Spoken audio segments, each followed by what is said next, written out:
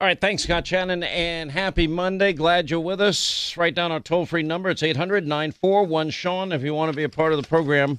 Um, we do have the House, and we're going to go over all the numbers with you in spite of, I know, Democrats and their wish list, and they've been hoping and praying and spinning like a top in the hopes that they can convince people that they really have a shot there. They don't.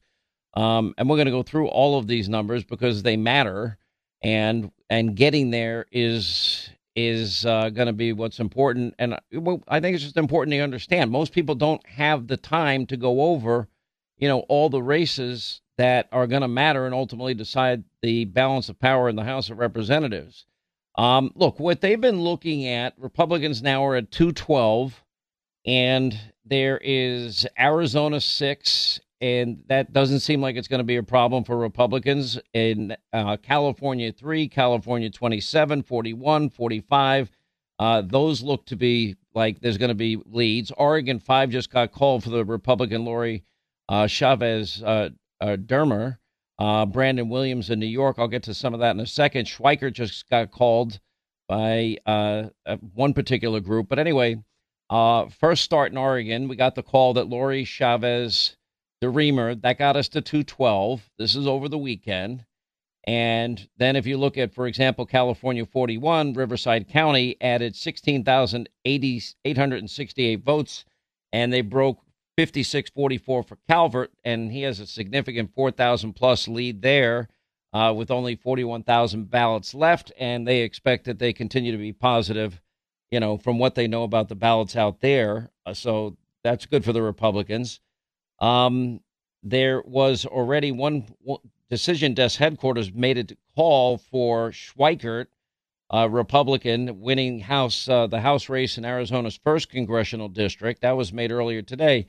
Now, the Cook report kind of slants a little left, and they actually put Dave Wasserman, who knows these numbers backwards and forwards, if you follow him on Twitter, Sweet Baby James does for me. Anyway, Arizona 1, Arizona 6, California 41. He says dreams of the House, Democrats in the House holding the majority probably died. And then he tweeted out even further the new math for Republicans, and either called or most likely Republicans, brings them to anywhere from 220 to 224. Arizona 1, Arizona 6, California 3, 27, 41, 45. Looks like Lauren Boebert will hang on in her race. New York 22 and Oregon 5, which we had mentioned earlier. And there's a couple of toss-ups to add there as well that might actually pad their lead a little bit. Brandon Williams seems to have been called by the Cook report to have defeated Francis Canole in New York's 22nd district, and also Mark Molinari. I don't even know if that was on the list. He was a Democrat to Republican flip as well. So, the first thing I want to say to everybody is everyone needs to take a deep breath. I'm watching and listening to people, and I'm like, you people are out of your mind. There's reasons for why people feel the way that they feel that make a hell of a lot of sense. By the way, this also in the New York Times is even predicting the Republicans now will win the House, and they're predicting a minimum of 221 seats. Anyway, so that part of it is not really in dispute anymore, and I know many have been worried over it. I probably spent most of the weekend going over every race, every number, all weekend long, so I would be prepared for today. And I think we got to go over some of the expectations that people had in all of this, and I think how people's expectations got a little out of whack. And, I understand exuberance sometimes, and there are good reasons for some of this. But I don't want to minimize what Republicans winning the House is here. It's critical. That means you get the power of chairmanships. That means you get to set the agenda in the House. That means you get the power of subpoena. That means that all those investigations from the origins of the COVID-19 virus to zero experience Hunter and his implication of his own father, it's enormously, the difference between being in power and out of power is massive. It will be a critical check on Joe Biden and his agenda. Now, Herschel Walker's race means a lot. And I'm going to tell you my theory. I would not at all be surprised if Herschel Walker wins in Georgia and you see somebody like Joe Manchin say, you know what, I've had it with this party. After Joe Biden's comments about the coal industry in the days leading up to the election and his comments about not having any oil exploration in the country, and Joe Manchin publicly rebuking Biden before the election. And then, of course, after they pressured Biden, remember, when Joe Manchin was standing up against the Democrats, he was at like a 70% approval rating in West Virginia. As soon as he gave in to the Inflation, quote, Reduction Act, or the Tax the Poor, Middle Class, and People on Fixed Income Act, his ratings plummeted in the state of West Virginia to like 38. Don't think that, after Chuck Schumer and Joe Biden, remember, they made a deal with Manchin. And they said, if you go along with this bill, we will get you a pipeline that you've been asking for. And now they basically have said to him, sorry, we don't have the votes. We can't get it done.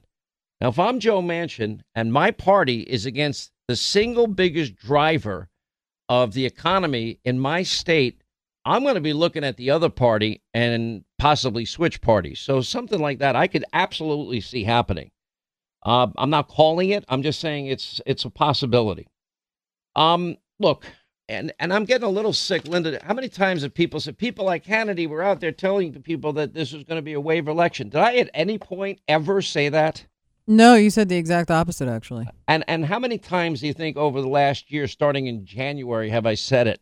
Don't get complacent. Don't get comfortable. It's not over till it's over. You have to vote. I mean, how hard the Senate is going to be to win. They're all swing states, 100%. bellwether states. Every single day. Every day. All right, you put together a montage of it. Let's play it. Let's remind people, because I'm tired of being lied about. I think your admonition is point on. I don't want anybody getting too cocky. And I've been saying that the Senate is going to be particularly hard because you have all these bellwether states. I never want people being overconfident. I mean, right now, if you would ask me if Republicans win the House and Senate, I'd say they probably win the House easily. The Senate is harder because of the states that are in play. I mean, we're looking at every bellwether state. You got Florida, you've got Georgia, you've got North and South Carolina, you got New Hampshire, you've got Pennsylvania, Wisconsin, you've got Ohio, you've got Nevada, you got Arizona, you've got Missouri, you've got Colorado, you've got the state of Washington. None of these states are easy for Republicans to win, and they have to hold in very key states, and then they have to win in other key states. It's not easy. Then I look at the Senate, and I get concerned because every state that we're looking at is a bellwether state. It's all on the line, and I don't like to make predictions on elections. I like to give you a realistic snapshot. And right now, I cannot say with confidence that the Republicans are going to take the House and Senate. I think the odds are much higher for the House. We've got some tough races in the Senate. We've got some tough gubernatorial races around the country. There's still battles going on for these Senate races. I mean, every state that I'm mentioning is a bellwether state. Maybe it can go either way. Now, I'm not mad at people that did have a more confident view or optimistic view on things. I'm not at all. And there are actually really intelligent reasons that people had a right to be. The problem is it wasn't just optimism. It was exuberance to the point where, you can cause complacency if people begin to think that things are going to go their way. Historical trends, first term presidents, midterm elections usually leave. Something else happened in last year's midterms. If you remember, we were supposed to lose a lot of seats, and I think we picked up 14. So there might have been a lot fewer seats available on the map anyway. The other thing that we're going to have to get to the bottom of is this issue of redistricting and gerrymandering and whether or not Republicans were played and didn't do a good job on that part. I'd like to know the answer to it. I did say a wave is possible based on the conditions of the economy and the borders in Afghanistan and energy costs, et cetera, but it didn't guarantee it. Then you have other issues that had an impact on this election. In some cases, it was poor candidate selection. And the number one issue for Democrats was abortion. Two perfect examples. Well, I'll tell you, 3 states that were impacted by the abortion issue. Every ad that Kathy Hochul ran in New York State said that he was going to end abortion. It wasn't true, but every ad said it. And because he was personally pro-life, I don't think he got a good he did a good job in the campaign. He came as far as he can come. But I think an ad that would have said, I am not going to change the abortion laws, probably would have helped Lee Zeldin even further. Could he have won? There's no way I could tell. But I can tell you it had a big impact in the Pennsylvania race because the gubernatorial candidate, top of the ticket, Mastriano, had made no exceptions for rape, incest, or the mother's life, lost by 14 in a purple state like Pennsylvania. Now, some people said, well, Oz should have won. Well, Oz was able to, and he did make the exceptions. He was able to get, double-digit ticket splitting in Pennsylvania, which is almost unheard of, meaning people would vote for the Democrat for governor and vote for him, the Republican, for Senate. To get double digits, him only losing by 2 versus the gubernatorial candidate, it says a lot. I mean, look at Ohio. I'm happy about J.D. Vance's win, but he won by 6.7, and DeWine, last time I checked, won by 25.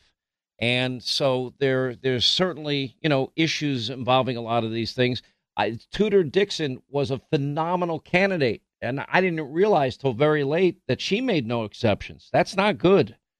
So in that sense, we have to be realistic. If we're going to play in states that tend to be purple or blue, you're going to have to make adjustments that you wouldn't otherwise want to make. Otherwise, you put yourself in a position where, especially after the Dobbs decision, that you have no chance at all. To the extent that the Democrats' closing message about MAGA, democracy in jeopardy, abortion is going to be outlawed, Republicans, they lied about Republicans wanting to cut Social Security and Medicare. How effective those lies were, I don't know. Artificially reducing the cost of gasoline by artificially increasing the world supply by compromising national security and releasing the strategic petroleum reserves. I guess politically you can tip your hat to Biden, but it did put our national security at risk in the process. We're now at the lowest level in 50 years. I think for some reason, people voted even against their very best interest just because the country's so divided. There was no open-mindedness at all. I mean, if it was a D, you're voting D. If it was an R, you're going to vote R. But then it raises something I cannot wrap my mind around is how do Republicans win 5 million more votes than Democrats in terms because we never win the popular vote and only come away with a smaller victory in the House, not a larger victory in the House. That doesn't make sense. And then, of course, my theory on accelerated migration, if we don't pay attention to this, and the most important thing is if you're happy with what's gone on and is going on in Arizona, if you think this is a good system, if you think what happens and has been happening in Nevada is a good system, and if you think the fact we can't get congressional races counted in California, if you think this is a good system, and the disaster of Alaska we may not know until Thanksgiving, so we are told. If you think this is a good system, it's not. 90 days of voting before an election, this has to stop. Not having voter ID, I didn't have to show my ID when I voted in New York. That's insanity.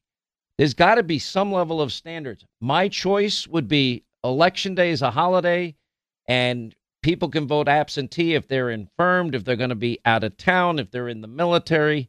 Otherwise, we have partisan observers on Election Day watch the voting, and then later, after the polls close, watch the vote counting.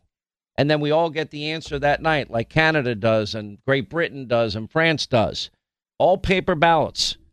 Because, how, even if Republicans win in Arizona, how could you be a Democrat and say, wow, I have there's so much integrity in this system. What, 50,000 votes here, 50,000 votes there? Marco Rubio said it best. They counted 7.5 million ballots in 5 hours in Florida. And now you're telling us you can't do it in a week? It's insane with much lower populations. This has to change. Every American, regardless of whether you're a Democrat, Republican, liberal, conservative, should be livid about this. All right, all of us probably need more sleep than we've been getting lately. That's where our friends at MyPillow come in. I've been telling you about the incredible Giza Dream Sheets, the softest sheets you'll ever sleep on, made from the world's best cotton Giza. Soft, breathable, durable, right now at the lowest price ever, $29.99. When you go to MyPillow.com, go to the Sean Hannity Square. Always has a 10-year warranty for the holiday season. Also, they're extending their 60-day money-back guarantee. Orders placed between now and Christmas will have their money-back guarantee extended until March 1st, 2023. It's simple. Just go to MyPillow.com, click on the Sean Hannity Square, get this flash sale on Giza Dream Sheets. They have other deep discounts on other great MyPillow products, or call and mention my name, 800-919-6090. These products arrive, and all that sleep you've been wanting and needing and craving and desiring and deserving will be yours. MyPillow.com, Sean Hannity Square.